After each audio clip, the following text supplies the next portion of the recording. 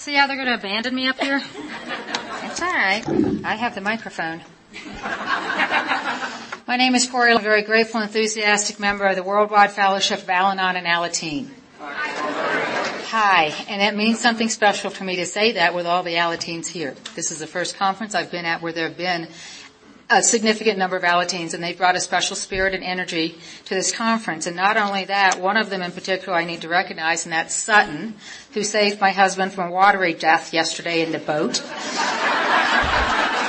Poor Sutton ended up on a boat with 5 old people. Little did he know that he was going to be needed to save my husband as the boat went this way and my husband went that way. Now my husband will tell you he hesitated just a moment before he reached out and grabbed him back in. But I do appreciate it from the bottom of my heart, Sutton, because I do love my husband dearly. I want to thank Sam for her honesty, her openness, and her willingness to share. And I'm a little embarrassed to tell you I was almost 36 when I got here. I could have been 12. I really could have. I want to thank the committee for inviting me and my husband to be here and allowing us to bring guests, Jason and Ashley. I want to thank Jason and Ashley for coming from Montgomery. They got in the car when they were asked to come, and it's meant so much to me and to Kent. My husband's over there someplace. I'm not going to make him stand up, but he's there. I want to thank everybody who's offered to host us, even if we have not taken you up on that opportunity. That's an awful lot of generosity. And I really want to extend my thanks to the ladies of this afternoon. They know who they are. They were wonderful and generous and kind and loving to Kent and I, and we had a wonderful time with them. I want to thank particularly Ellen, who has touched more hearts than you know, without even meeting us. I think she had a little something to do with me being here, and I'm extremely grateful for that. But I'm really grateful for the time I get to spend with her because I don't see her very often being in Alabama. And I want to thank all the other speakers because and the tapers, because I am the queen of tapes. I'm from Wetumpka. I'm not from Wetumpka, Alabama. I am in Wetumpka, Alabama at the moment, and that's where I found recovery.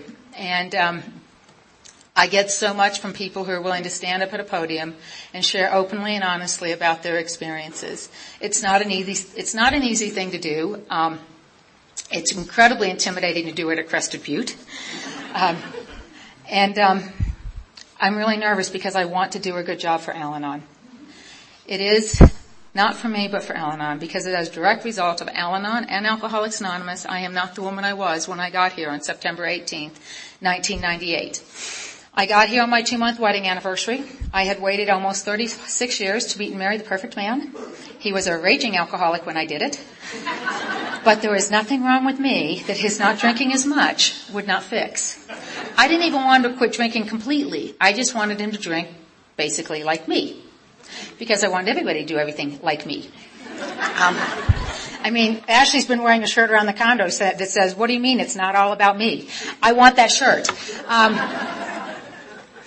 I did not grow up in an alcoholic home. To the best of my knowledge, I suspect someplace way back there may be alcoholism. I don't know. I don't care. It doesn't matter to me anymore. What I know today is that I have a spiritual illness, and it's called family disease of alcoholism. I'm going to start actually in the middle, about when I got here.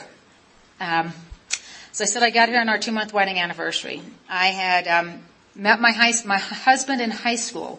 We'd gone to high school together in Singapore. Now, if you are wondering about whether or not there's a God out there, there is no way I on my own could have met my husband in Singapore in 1987, had him track me down on the internet in 1997, and got married to him in 1998 in Alabama. There's no way I could have made that happen. I will tell you that when we were in high school together, we did not date. Turns out I don't know how to date. I'm instantly in love. I love you. I love you. I love you. That's me. That's me dating. I'm attractive, aren't I? And you wonder why I ended up with an alcoholic. I can tell you why I ended up with an alcoholic. It's why I ended up with anybody, because he needed me. I love that. Don't tell me you love me. I can make that happen later. You must need me, because if you need me, you won't leave me. That's my motto. That's a slogan I brought into the program. Fabulous. It's tough living with somebody like me. But we met in high school in 1987. 79 is when we met in high school. And I came into the high school, my senior year, I'd come from the Philippines. I'm originally Canadian, my mother is English, my father was Dutch. Spent most of my life growing up overseas, and by my senior year of high school, I was in Singapore. And I did not want to be in Singapore. I was sure that my father had done it to me once again, poor pitiful me, being put upon, and went to Singapore, and I met my husband. He was the he was a class president. No, he was a student body president. He was the king of the senior prom. He was voted most sparkling personality. He was voted best legs in powder puff football. And he still has some pretty nice legs. And he was a big man on campus. Everybody knew him. I was the new kid on the block. And by the time I had gotten to Singapore, when I was 11 years old, my parents moved to Liberia, West Africa. The 3 oldest of us were sent to boarding school. And when we were sent to boarding school, I believed at that time, an old idea in my head was the reason I was sent to boarding school was because my parents didn't want me or need me or I was a disappointment. Nobody ever said that. That was what I call information from nowhere. It lands here, it becomes fact for me, and then I act upon it as if it was real. So I was convinced that the reason I went to boarding school at the age of 11 was because my parents didn't want or need or love me. And that's not true at all. And what I know today is I can't change any of the events of my past, but what I can do is I can change how I look at them. Al-Anon has given me a way to change my perspective. And I'm so grateful for that because I know today how difficult it must have been for my parents to send their 3 oldest children thousands of miles away to a boarding school in a foreign country. I didn't see it that way. But what happened to me at the boarding school, I'm just going to be real brief about this, is I wanted to fit in. I've heard alcoholics talk about, never fitting in. Jeff did a great job of describing it last night about being goofy. I relate completely to that even though I am not alcoholic. Now I will say the program indicated at one point I was. I don't know if they know something I don't. But I'm not alcoholic. But I never felt like I fit in. I was a goofy kid. I like to match plaids. Different color plaids. I had no fashion sense whatsoever. I wore glasses. I wore them over my hair because I thought that looked cool. I was a mess. I was an absolute mess, but I'm 11 years old. I'm the youngest kid on this campus and I want to fit in. So the way I know to fit in is I will be whoever you want me to be. I'll do whatever you want me to do. I'll say whatever you want me to say. I was 11 when I had my first drink. It was Dutch gin. I've never drank it since. It was the most nasty stuff in the world. That's how I know I'm not alcoholic. But what I did was that is I took that lesson, I filed it away in the back of my head, and I carried that lesson with me until I came into Al-Anon. That I need to be who you need me to be so that I can be okay. And when I got to Singapore, I'd be who you wanted me to be. I was on the student body. I was class representative or something, and when Kent and I were getting married and we were going through the yearbook, he looked at the picture. He said, "Wow, I had no idea you were on the student body. I stood right behind you in the picture. How did you not know I was there?" But, didn't know I was dealing with alcoholism. But anyway, so Kent and I had gone to high school together. I picked a college to come back to in Maine because I thought it looked pretty in the pictures. And it did look pretty in the pictures. But when I went to school in Maine, I didn't feel like I fit in there because I was a world traveler, of course, don't you know. And, I had a fake ID that said I was 23. I looked 14. But it said I was 23, and all the boys on the dorm room floor loved me because I had the fake ID. I was the room that had the balcony, and when you're in Maine, if you break open the windows, you can put a keg of beer on my balcony, and all the football players will come to my room just to see me, or so I thought. I was popular. I was popular because I had the access to alcohol. I didn't know that then. I didn't know any of that until I got here. But what ended up happening was I met my first him. He was a year older than me. He drank every night, and I thought that was sophisticated. I thought that meant he was mature, and all these other people who were drinking and throwing up, that was just so immature. He needed me, or so I thought, and the more he needed me, the more I needed to be needed, and the more I needed to be needed, the more needy I got. And that will push people away, just FYI. And he ran screaming into the night, as well as any normal person would have, but I was sure it was me. I was sure it was me, and I couldn't possibly stay on that campus because now everybody would know I had been rejected, so I needed to move. And so I moved to a university in the South because my parents had moved back to Atlanta. I went from Maine to Georgia, and I knew that was my first geographic. When I got here, I figured out my first geographic. I didn't like who I was, how I felt. I've got to go someplace else. It'll be better there. And it wasn't because what I didn't know is wherever I went, there I was. And I did not know I was my own problem. So this is just the kind of person I brought into my marriage with my husband.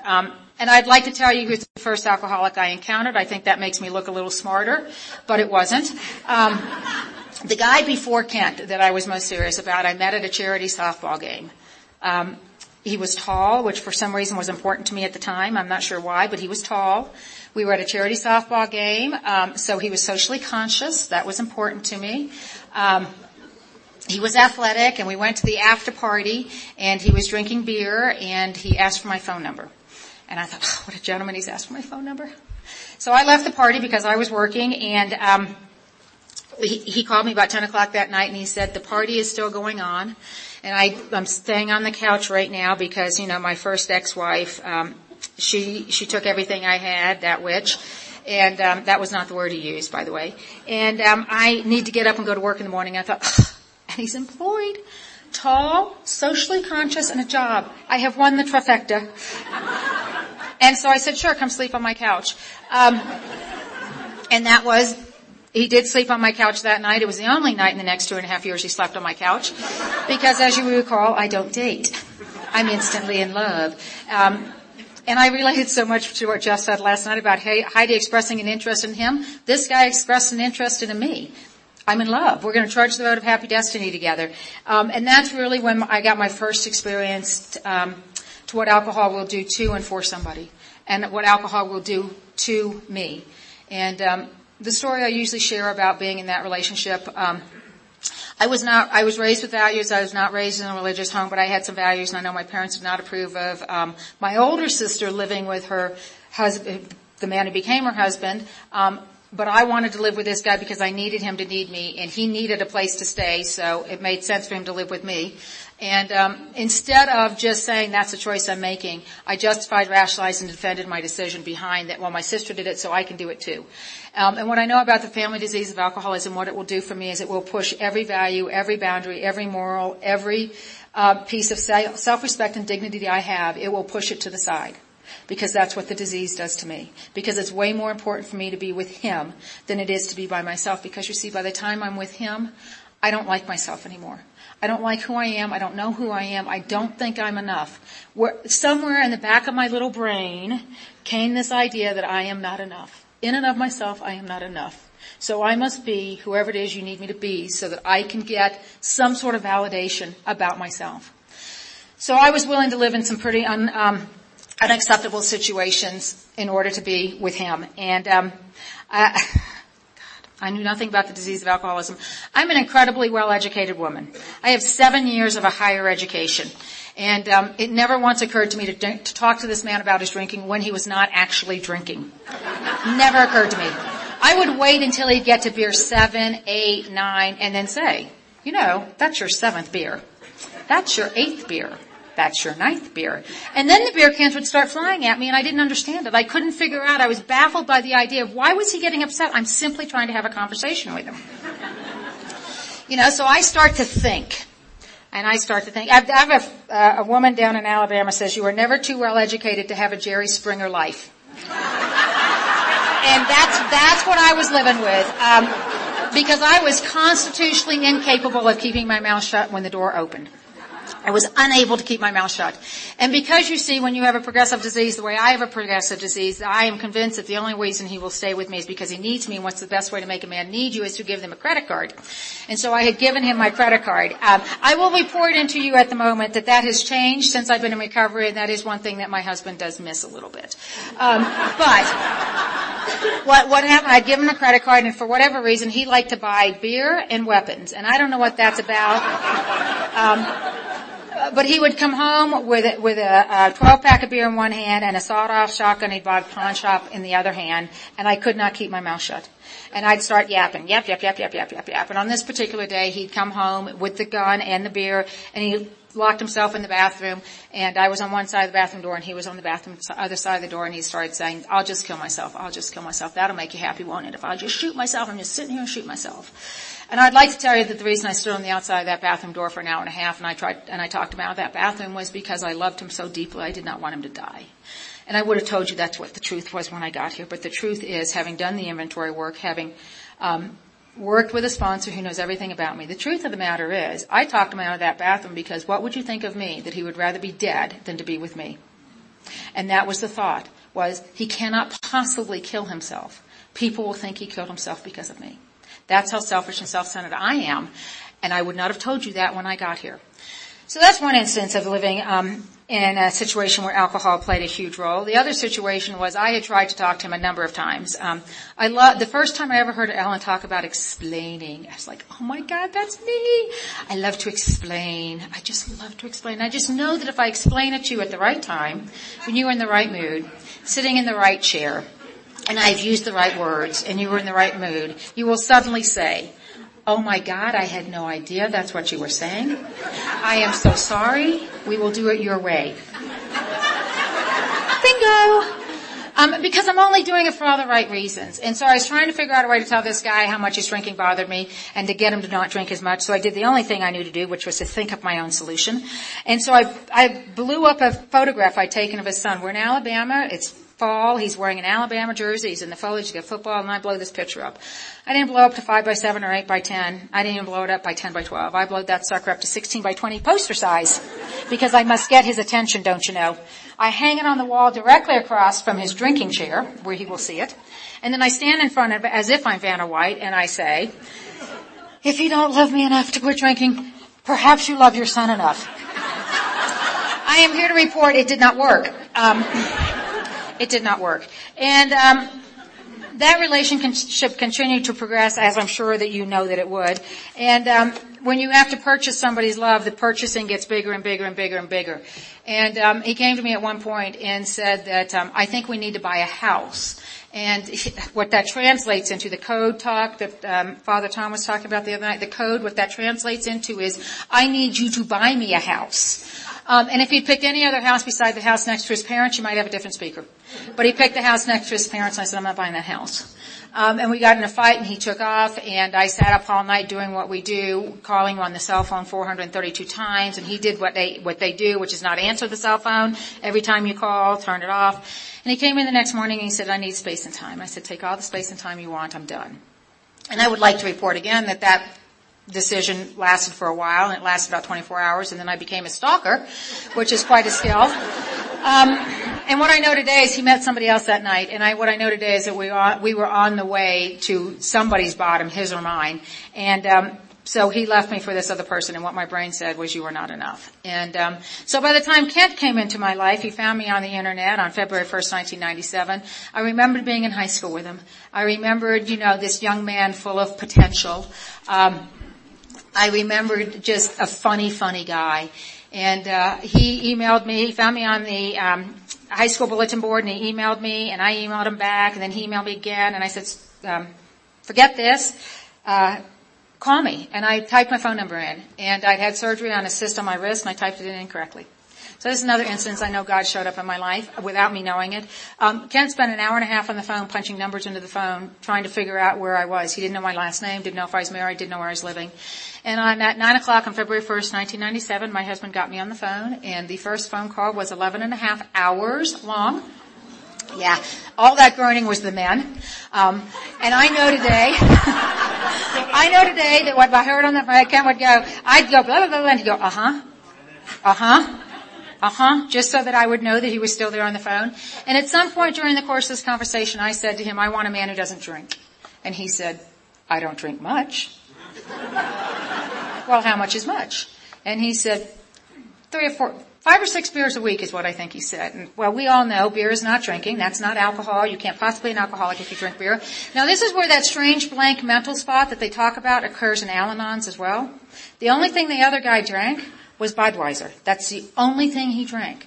But now Kent's saying I only drink 5 or 6 beers.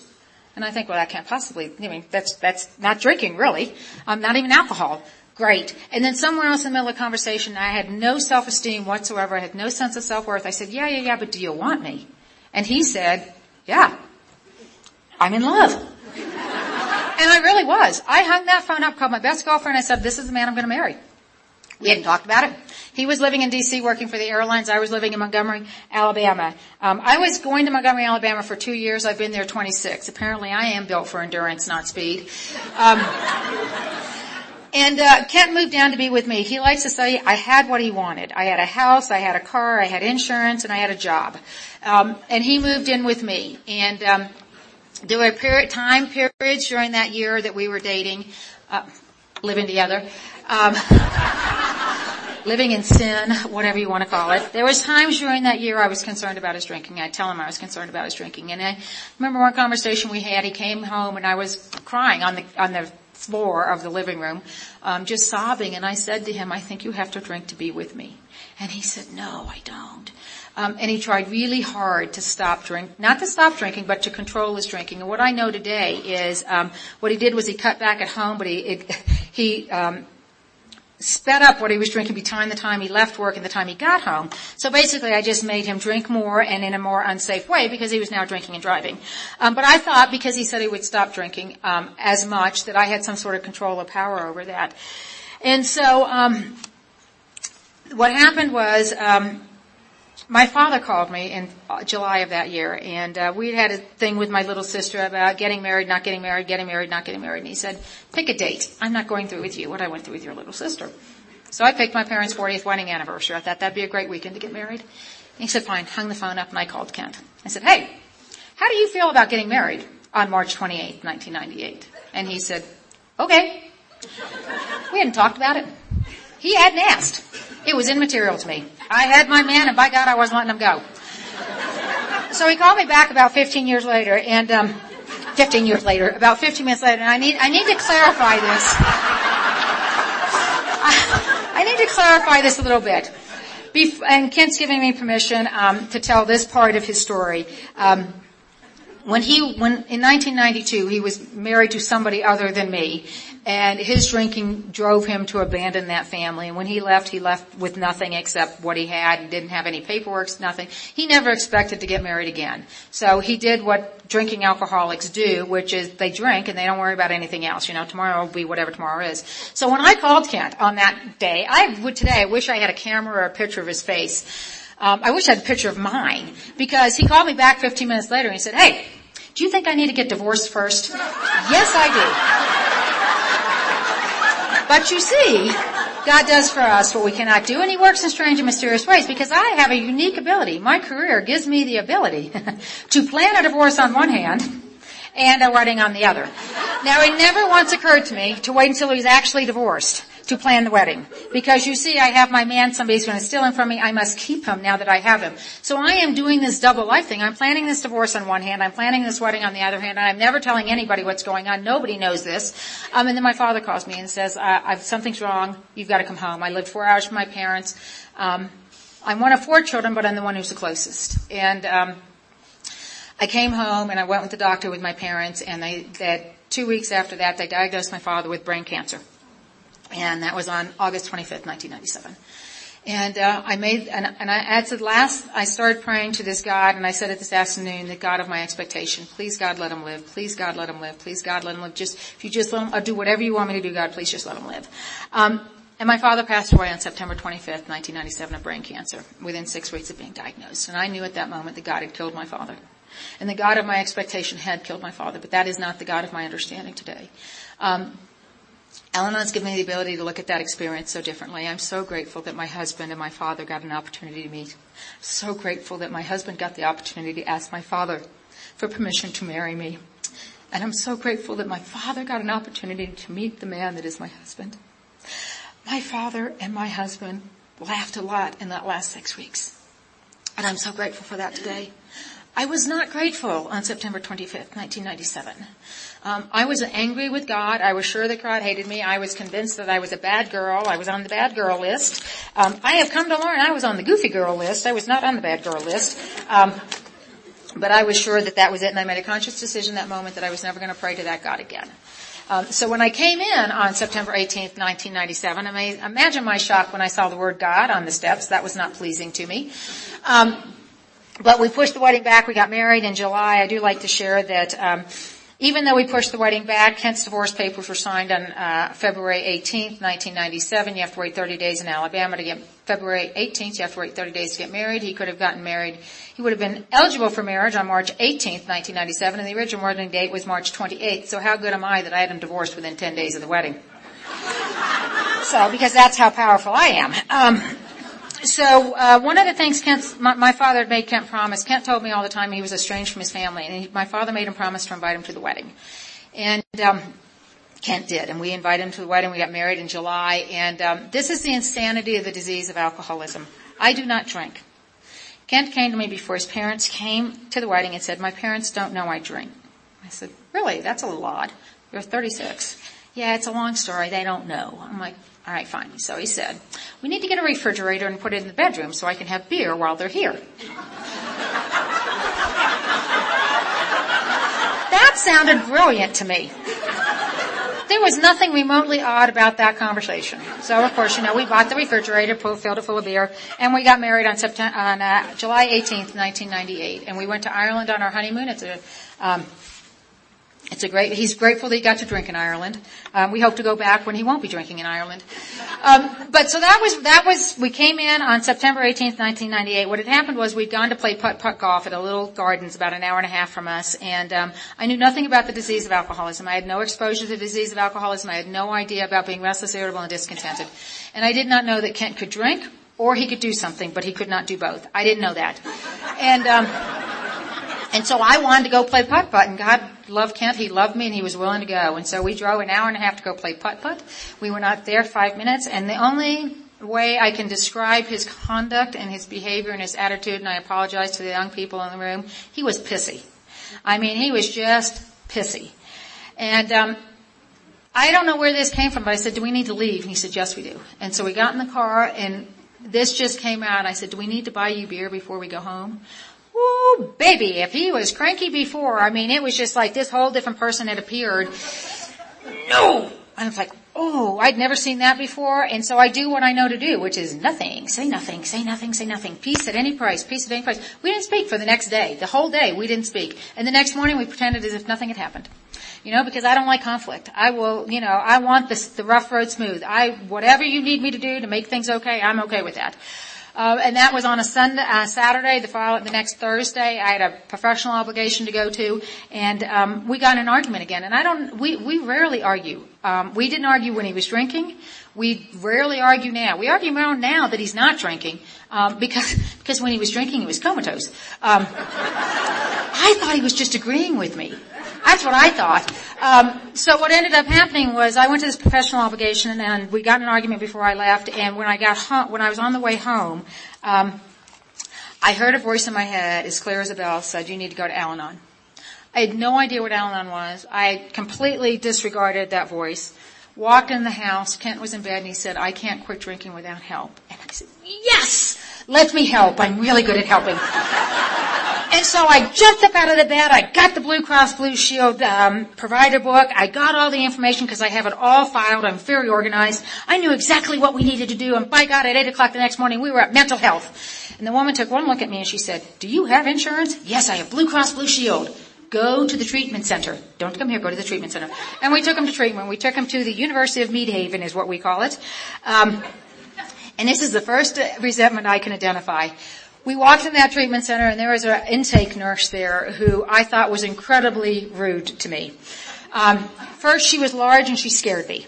And we sat, and I didn't know anything about treatment. I had no idea what we were doing there. It never occurred to me they were actually going to keep him. That thought never crossed my mind. I don't know what I thought they were going to do. Be a good boy and quit drinking. I don't know. So we sat down in the office of the intake nurse, and she said name, and he gave his name, and I gave his name. Birthday. So you are much quicker than I am. He gave his birthday, I gave his birthday. How much do you drink a night? I said 8 beers a night, he said 18 beers a night. And before I could whip around on him and say 18 beers a night, the intake nurse looked at me and she said, "What are you, his mother?" And I was insulted. I was absolutely offended. Now, I thought she was accusing me of looking old and bad.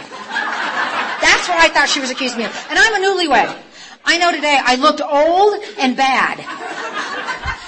But I was a newlywed and I was offended. And then she immediately escorted me out of her office and said, you need to go to the family counselor. And that family counselor took one look at me and she said, if you love him, you will go to Al-Anon. And I thought, how dare you suggest I don't love him? I've just married him, for God's sakes. Of course I will go to Al-Anon. So the idea of coming for all the right reasons, I did not come for all of the right reasons. I didn't come for any right reason. I came because I was offended and insulted by these people at this treatment center who had no idea who I was. By God, I was going to show them who I was, who they were dealing with. And it turns out part of the disease of alcoholism affects my hearing. I don't always hear what's said. I oftentimes hear things that are not said. And so what happened was the family counselor, who is an active member of Al-Anon, is a member of one of the groups in Montgomery now and has been a long-time member of Al-Anon. She said to me, or this is what I heard her say, if you love him, you will go to Al-Anon. And I thought she said, and you won't be able to see him at treatment center, family group, or whatever it was tomorrow if you don't go. Fine, I will go to Al-Anon. But you see, I can't show up someplace where I don't know anything about it, so I have to go down the computer and start finding out what exactly is Al-Anon, because I cannot have you think I don't know what's going on. I will tell this one story on myself. I am very good at convincing you I know what I'm talking about, even if I have no clue what's going on. Yes, I know. You refer to that as lying. I refer to that as creative argument, whatever. But I would just make pronouncements. You know, my father used to say, if you cannot dazzle them with your brilliance, baffle them with your, and you can fill in the blank. So I'd make these pronouncements about stuff. When we were actually in Holland we were less than a year in recovery, and we were at this huge flower garden, and I said to my husband, oh look, that's a Gerber daisy. And my mother was with me and us, and my mother's English and quite the gardener, and she said, that's not a Gerber daisy. I said, it most certainly is. She said, no, it's not. There's the sign. It was not a Gerber daisy. Kat turned around and said, oh my God! You talk about things like you know things and you know nothing. And so, from this point forward, anytime I say something, he says, is that a Gerber daisy? Possibly. Maybe. We'll see. I don't know. I'm hot. It's cold outside. I'm hot up here. So I go to Al-Anon. I got online. I found this online meeting. Thank you God there were online meetings, and thank God there were people who were practicing patience and tolerance, because I know I interrupted everybody because I needed my answers. And every single person on that online meeting said, get to a meeting in person. The translation said, stay out of our meeting. Go someplace where they can help you. And so I went to the meeting at the treatment center the next day, and there were 3 little old ladies in that meeting, and I don't mean to offend anybody. I was 35 years old. They had blue hair. They looked like they were 105 if they were a day. And I also have a disease of perception, and that's, I thought, how old they were. And I walked in that meeting, and they said, this is what I heard them say. Oh, honey, he'll drink again. They all drink again. But have hope. And I thought that was the stupidest thing I ever heard. And I burst into tears. And I didn't know what I was getting myself into. I didn't know what we were getting ourselves into. And they did say something about literature in that meeting. And so I intuitively knew I needed the books. So I bought every Al-Anon book they had. I hauled them around in the canvas sack. I don't know if everybody else has done that. I hauled those books around the canvas sack because I knew my answers were in those books. My only problem was I did not know what the questions were. And the questions I was asking was, what is wrong with him? Why does he do what he does? I don't understand why he drinks the way he drinks. I don't understand if he loves me, why he won't stop. And what I know today through the program of Al-Anon is that love has nothing to do with it. Love has absolutely nothing to do with it. My husband is not a bad guy trying to get good. He is a sick guy trying to get well. He has a disease called alcoholism.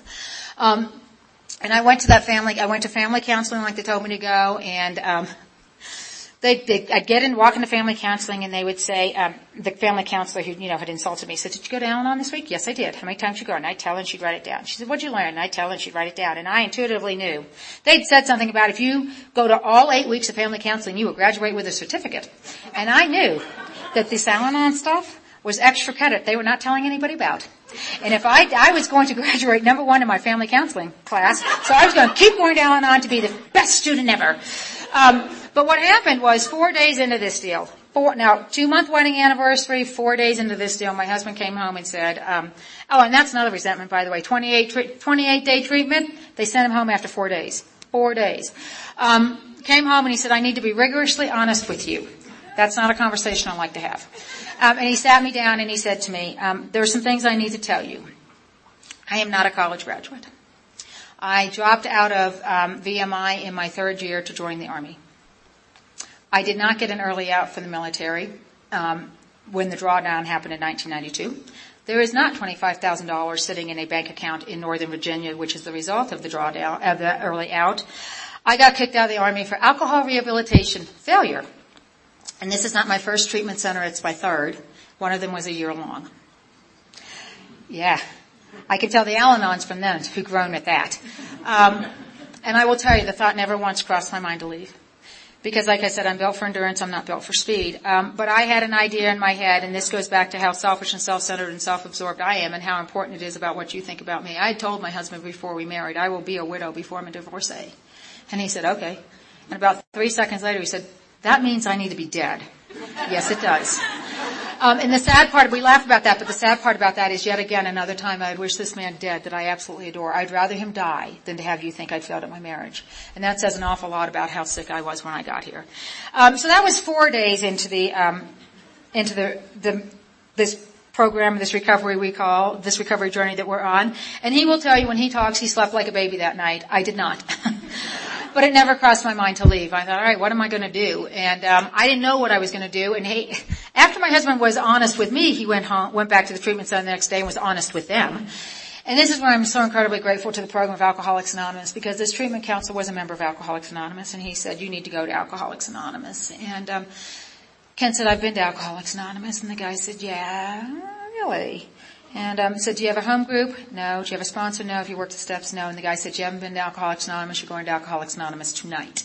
And they sent Kent to Alcoholics Anonymous on that night. And Kent came home at that meeting and he said, I have to go to a meeting every day for a year. And this is how spiritual I was. And I said, what the hell am I going to do? I'm a newlywed. And he said, I think you should do everything in Al-Anon that I do in AA.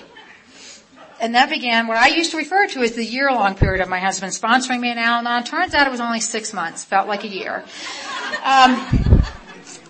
Because I am only going to meetings. That's what I'm doing is I'm going to meetings. I don't have a sponsor. I'm reading literature, but I don't know what I'm reading because I don't know what the problem is.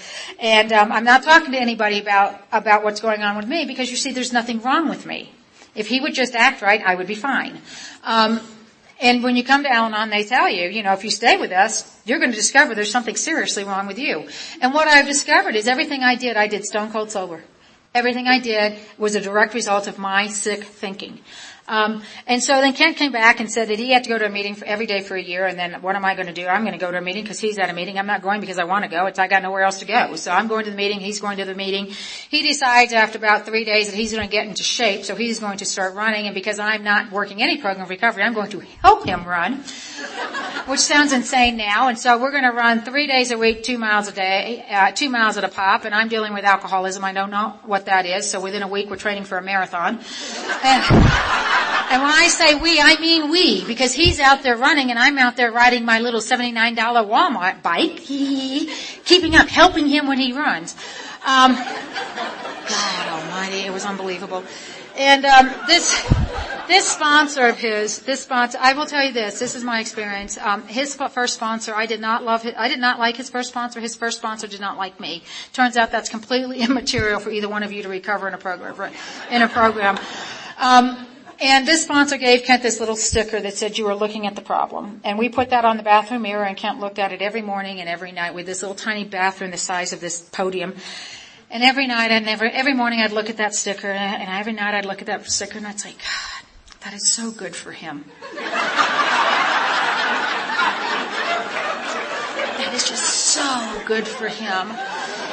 And at about 2 months in, his sponsor said that he needed to go to this conference called Serenity by the Sea in Panama City, Florida. And I had no idea what Alcoholics Anonymous was, but I had this idea I'd made up in my head that at the Alcoholics Anonymous meetings, there were all these beautiful women there. They were all wearing tank tops. They were all in cut-off shorts. They were all sitting on the boys' laps, and they were all wiggling. To the best of my knowledge, nobody's ever identified that meeting. But I was convinced that that's the one he was at. And so Kent came home and said, we need to go to this conference. And I said, we can't afford to go to this conference. I had this huge fear of financial insecurity. I don't know where that came from, but it was there. And I know today it's because the fear of financial insecurity means I don't have to trust God. And I'm grateful to Ellen and to Dick for being willing to share their experience on that. But I had this huge fear of financial insecurity, and Kent said, I'm not proud of this, but it's what happened. I made him call his sponsor. I stood next to him as he called his sponsor, and he said, Corey says we can't go to this conference. And his sponsor apparently said something along the lines of, you said you were willing to go to any lengths to go to the conference. Click. Actually, he said, you're already in debt. What's another $250? Click. And Kent turned around to him, and for the first time ever, he said, I'm going to this conference with or without you. You're welcome to come with me, but I'm going to go. And I thought, I can't possibly send them to the beach without me. I mean, all these women were going to steal my man. Now it was December, but I was convinced they'd be all out there in bikinis. And so we were going to go to this conference at the beach. And on the way down to this conference, Kent was working at Michael's Arts and Crafts. And we're on the way down, and he says to me in the car on the way down, I gave notice today. And I said, oh, that's nice, honey. Notice of what? And he said, I quit my job. And this is what came out of my mouth. Wow, that sounds like a pretty big decision. I'm sure you've done what you think is right for you, but in the future, when you make huge decisions like that, I'd really appreciate it if you talk to me first. And he said, okay. Now, that is not what was going through my head. What was going through my head was, we need that measly salary. We need the pitiful salary that you bring, and we're going to debtor's prison. I know they don't have it, but they're going to reestablish one just for me. I didn't say any of that stuff. I just said that, and I don't know if he was as stunned as I was stunned that it came out of my mouth. We went down to the conference, and we got down to the conference, and I always like to share this because, the first Al-Anon speaker I ever heard was Mary Pearl. The first AA speaker I ever heard was Clancy. The only way I can describe that experience was I was horrified. I was absolutely appalled that people would get up in front of a microphone in full of rooms full of complete strangers, and give what I would consider a confession in my profession. I did not hear anybody give Miranda warnings. I was just absolutely horrified by what I heard, but what got me was the laughter. And the judgment, because obviously my husband and I were not near as bad as they were.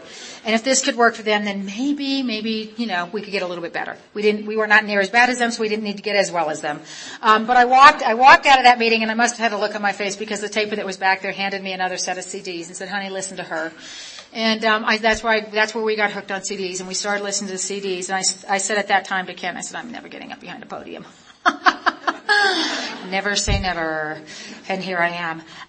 But that was the beginning because I started listening to other people talk. I remember saying in one of the groups I was at, I said, I've heard this thing about a sponsor. And one of the little old ladies at that meeting said, oh, we don't have sponsors. We just let the group sponsor you.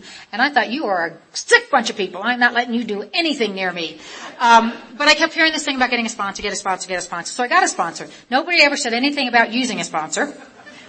So I had one, but I didn't know what to do with her.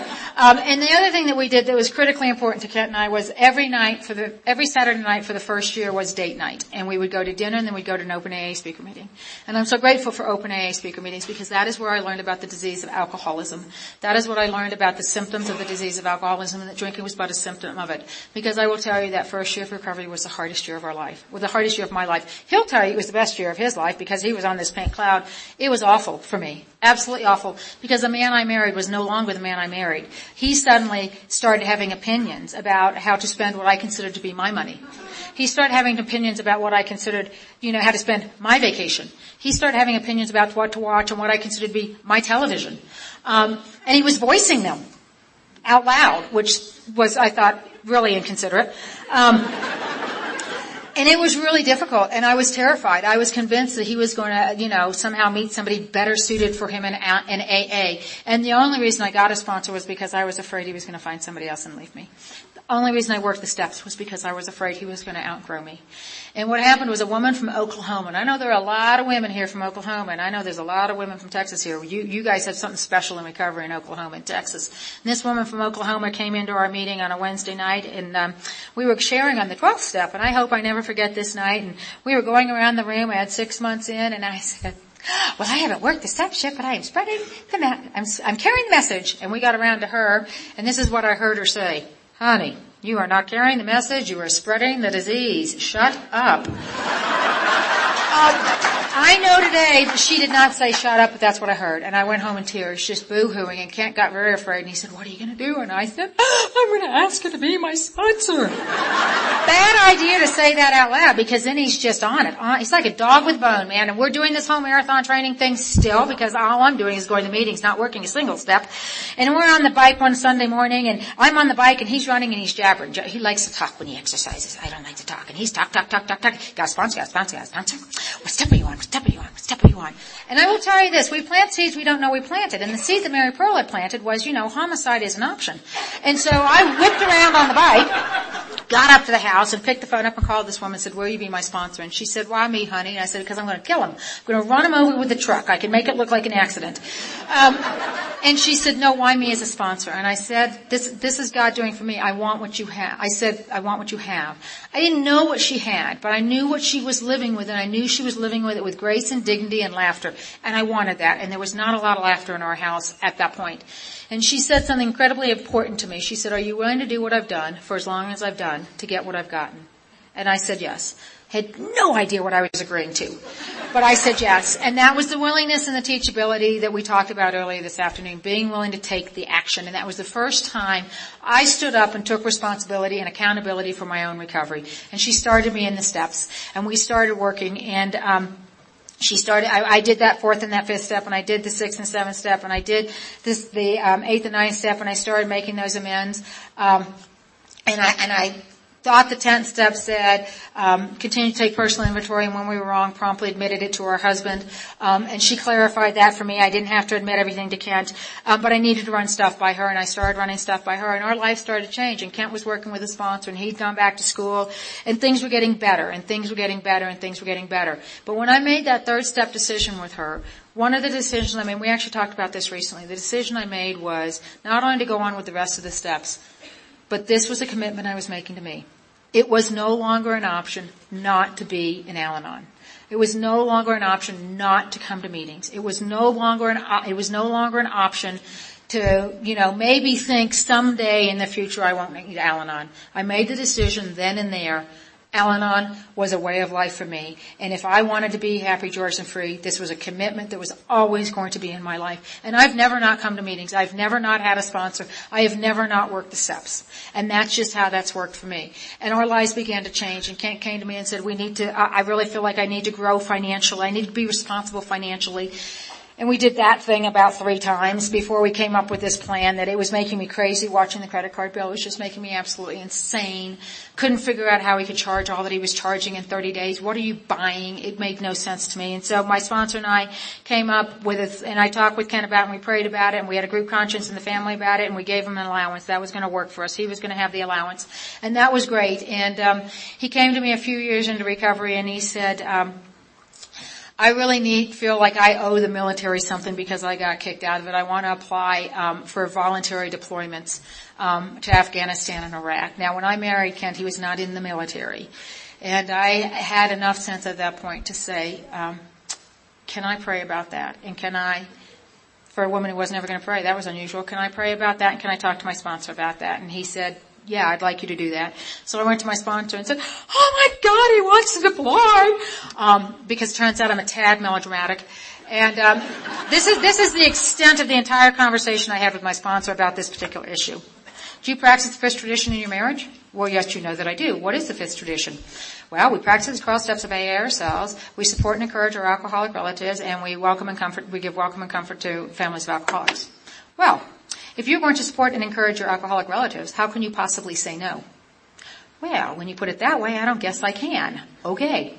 That was the entire conversation about that. So Kent started applying for voluntary deployments, and I started doing, I got involved, my sponsor got me involved in service, and I started at the GR level, and I became a DR, I became a group representative, then I became a district representative, and, my sponsor encouraged me to stand for an area position, and my brother-in-law that my sister had been married to was, passed away unexpectedly, and I felt the need as part of the work I've been doing to be the kind of sister that I wanted to be, that I needed to go and be at the funeral. And my mother and I went to California, and it was the weekend of elections, and I said to folks at the area assembly, I'm willing to stand for any position, and I'll serve wherever you want me to serve, but I really do not want to be treasurer.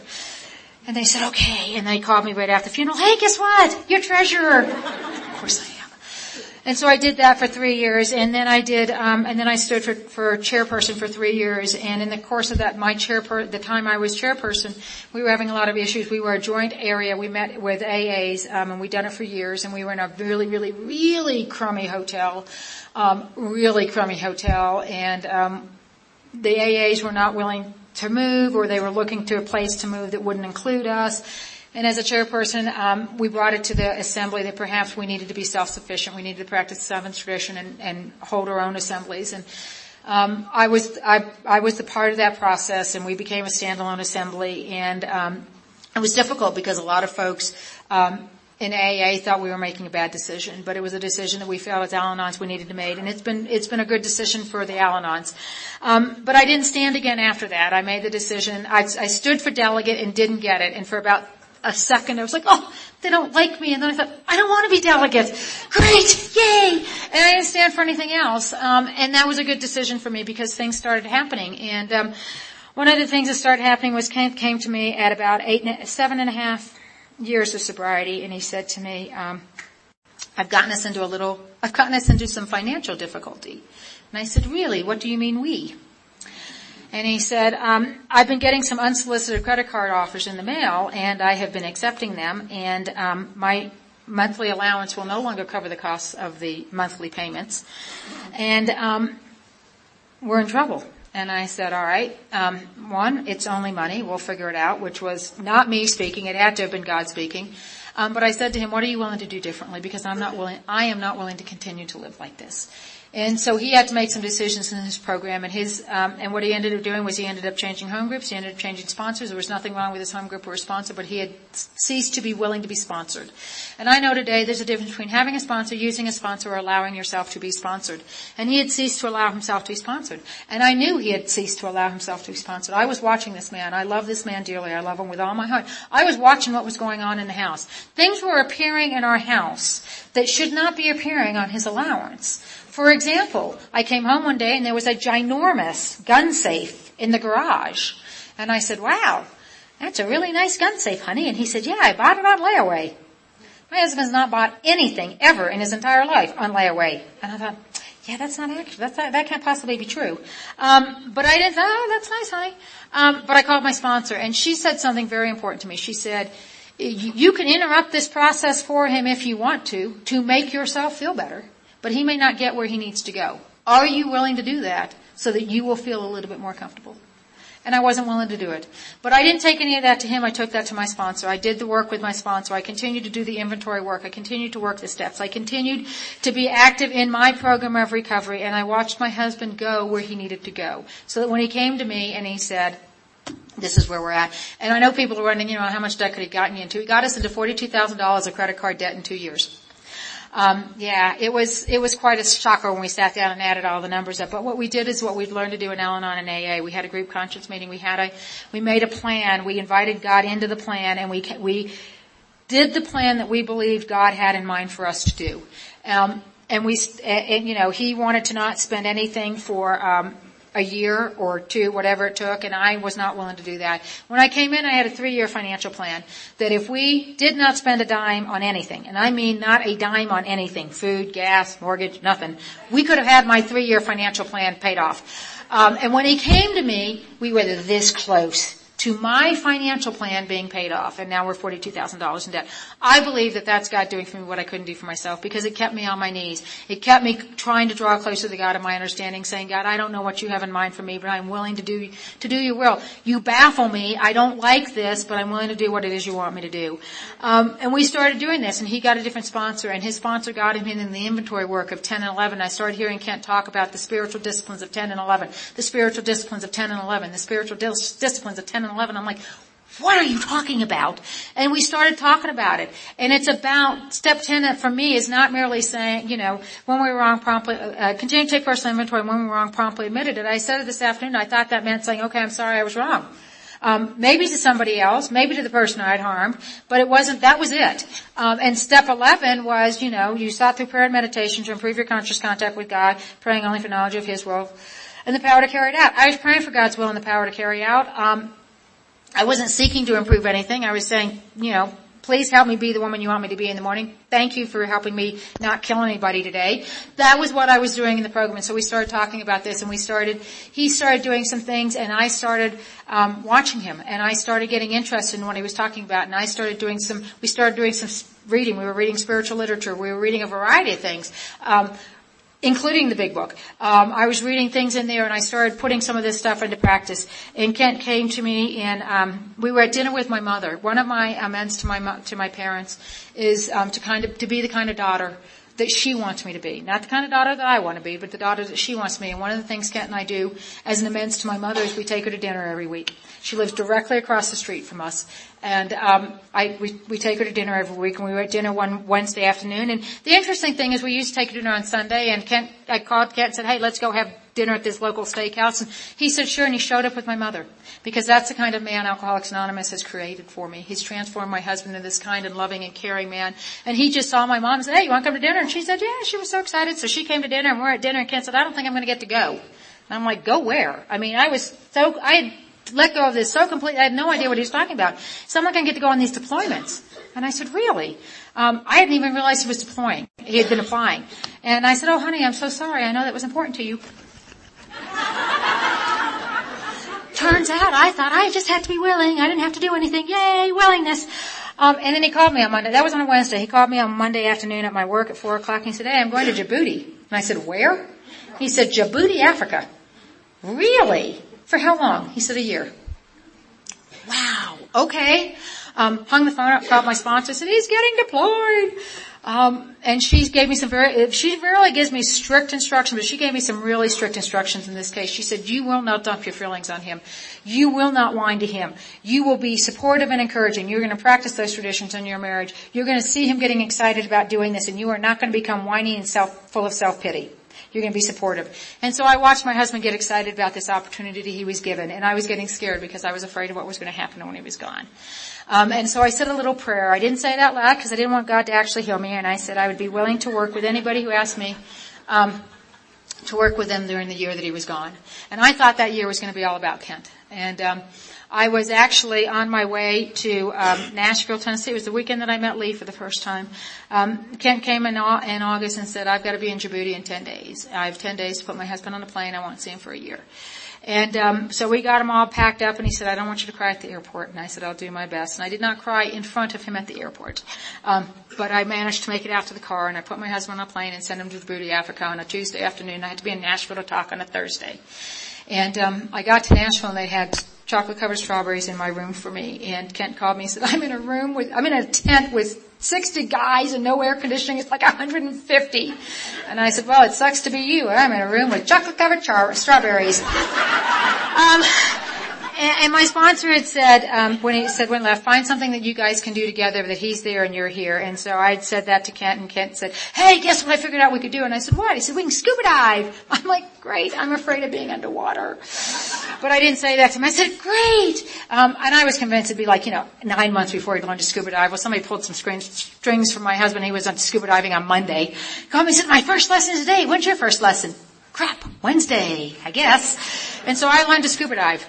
I learned to scuba dive because Al-Anon told me I could do things I never thought I could do. Al-Anon told me, show up and be that woman that you think God's calling you to be, that He's created you to be, and that He challenges you to be. Nobody said it was going to be easy. And we continued with the whole financial plan that we'd come up with, and Kent was working over there. And the one thing he asked me before he left, he said, people are saying, I really need to be sure you're okay with this. And I said, can I ask you a question? He said, yes. I said, is this part of your 9-step amends to the military? He said, yes. I said, honey, then do it.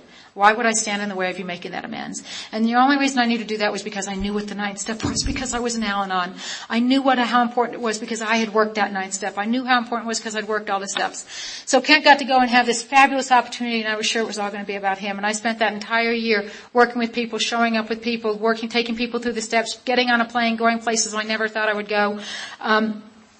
Being of service to the God of my understanding and to my fellows. And that's what I did for that whole year. And at the end of the year, what I realized was, well, he had a great time. And one of the things that happened as a direct result of that was I got an opportunity to go to Tanzania, Africa in the middle of that year on an 8-day photo safari with my husband and a private guide. My husband bought me an incredibly beautiful camera. I took 4,200 pictures, and that's no exaggeration. And I got to scuba dive in the Indian Ocean with this man that I love. That would not have happened had I been in charge. That would not have happened without the program of Al-Anon, because I didn't think I could do any of the stuff that I did. And at the end of the year, what I realized was, for the first time ever, I am enough. In and of myself, I am enough. I absolutely adore my husband. I love him with every fiber of my being. But if he were to come to me tomorrow and say I need to leave, it would break my heart, but it would not destroy me. Because today I get to be married to my husband. It is a choice. I don't need to be married to my husband, and I don't have to be married to my husband. But I get to be married to my husband, and that is so different from anywhere I'd ever been before. I am married to the most incredible man, thanks to Alcoholics Anonymous. We get to do the most incredible things. Sunday morning, Ashley, Jason, Kent, and I, with no thought at all of getting acclimated, thought it'd be a great idea to go to the peak of the mountain. Ashley and Jason said, we can't get all the way up there. And we said, no, let's try. Let's see. What the hell? And we went. And you get to the last 250 yards, and it's all rocks. And you have to climb on your hands and knees, and you have to be careful where you go. And what Kent and I have learned to do is, he is a mountain goat. I mean, he was up that thing in a shot. But what we've learned to do is he allows me to go at my own pace. And he allows me to check somebody every now and then. And we're on this path together. We're journeying side by side. Sometimes he might go here, sometimes I might go there, but we're together on the journey. We're together on the path. I have a relationship today with a God of my understanding that so far exceeds anything of my expectations. I believe that I believe that God is calling me to be this woman. And the question I ask myself today, every morning, is who is that woman that God is calling me to be? I look around the rooms of Al-Anon AA and I see women who've worked the steps. And they're examples to me of who is that woman I want to be. Kent's sponsor talked about the story about broken pots. And there's an old story about a tribe that carries water in broken pots. And do you know why God uses broken pots to carry the water? It's so you know it's not the pot carrying the water. You are my tribe of broken pots. You have given me a life beyond my wildest expectations. You have allowed me to become happy, joyous, and free. And if you are new tonight, I know we say keep coming back. I started saying stay. Stay with us. Stay with us long enough to develop a relationship with the God of your understanding who wants you to be happy, joyous, and free. And your life will exceed your wildest expectations just like mine. So from the bottom of my heart, I thank you so much for my life.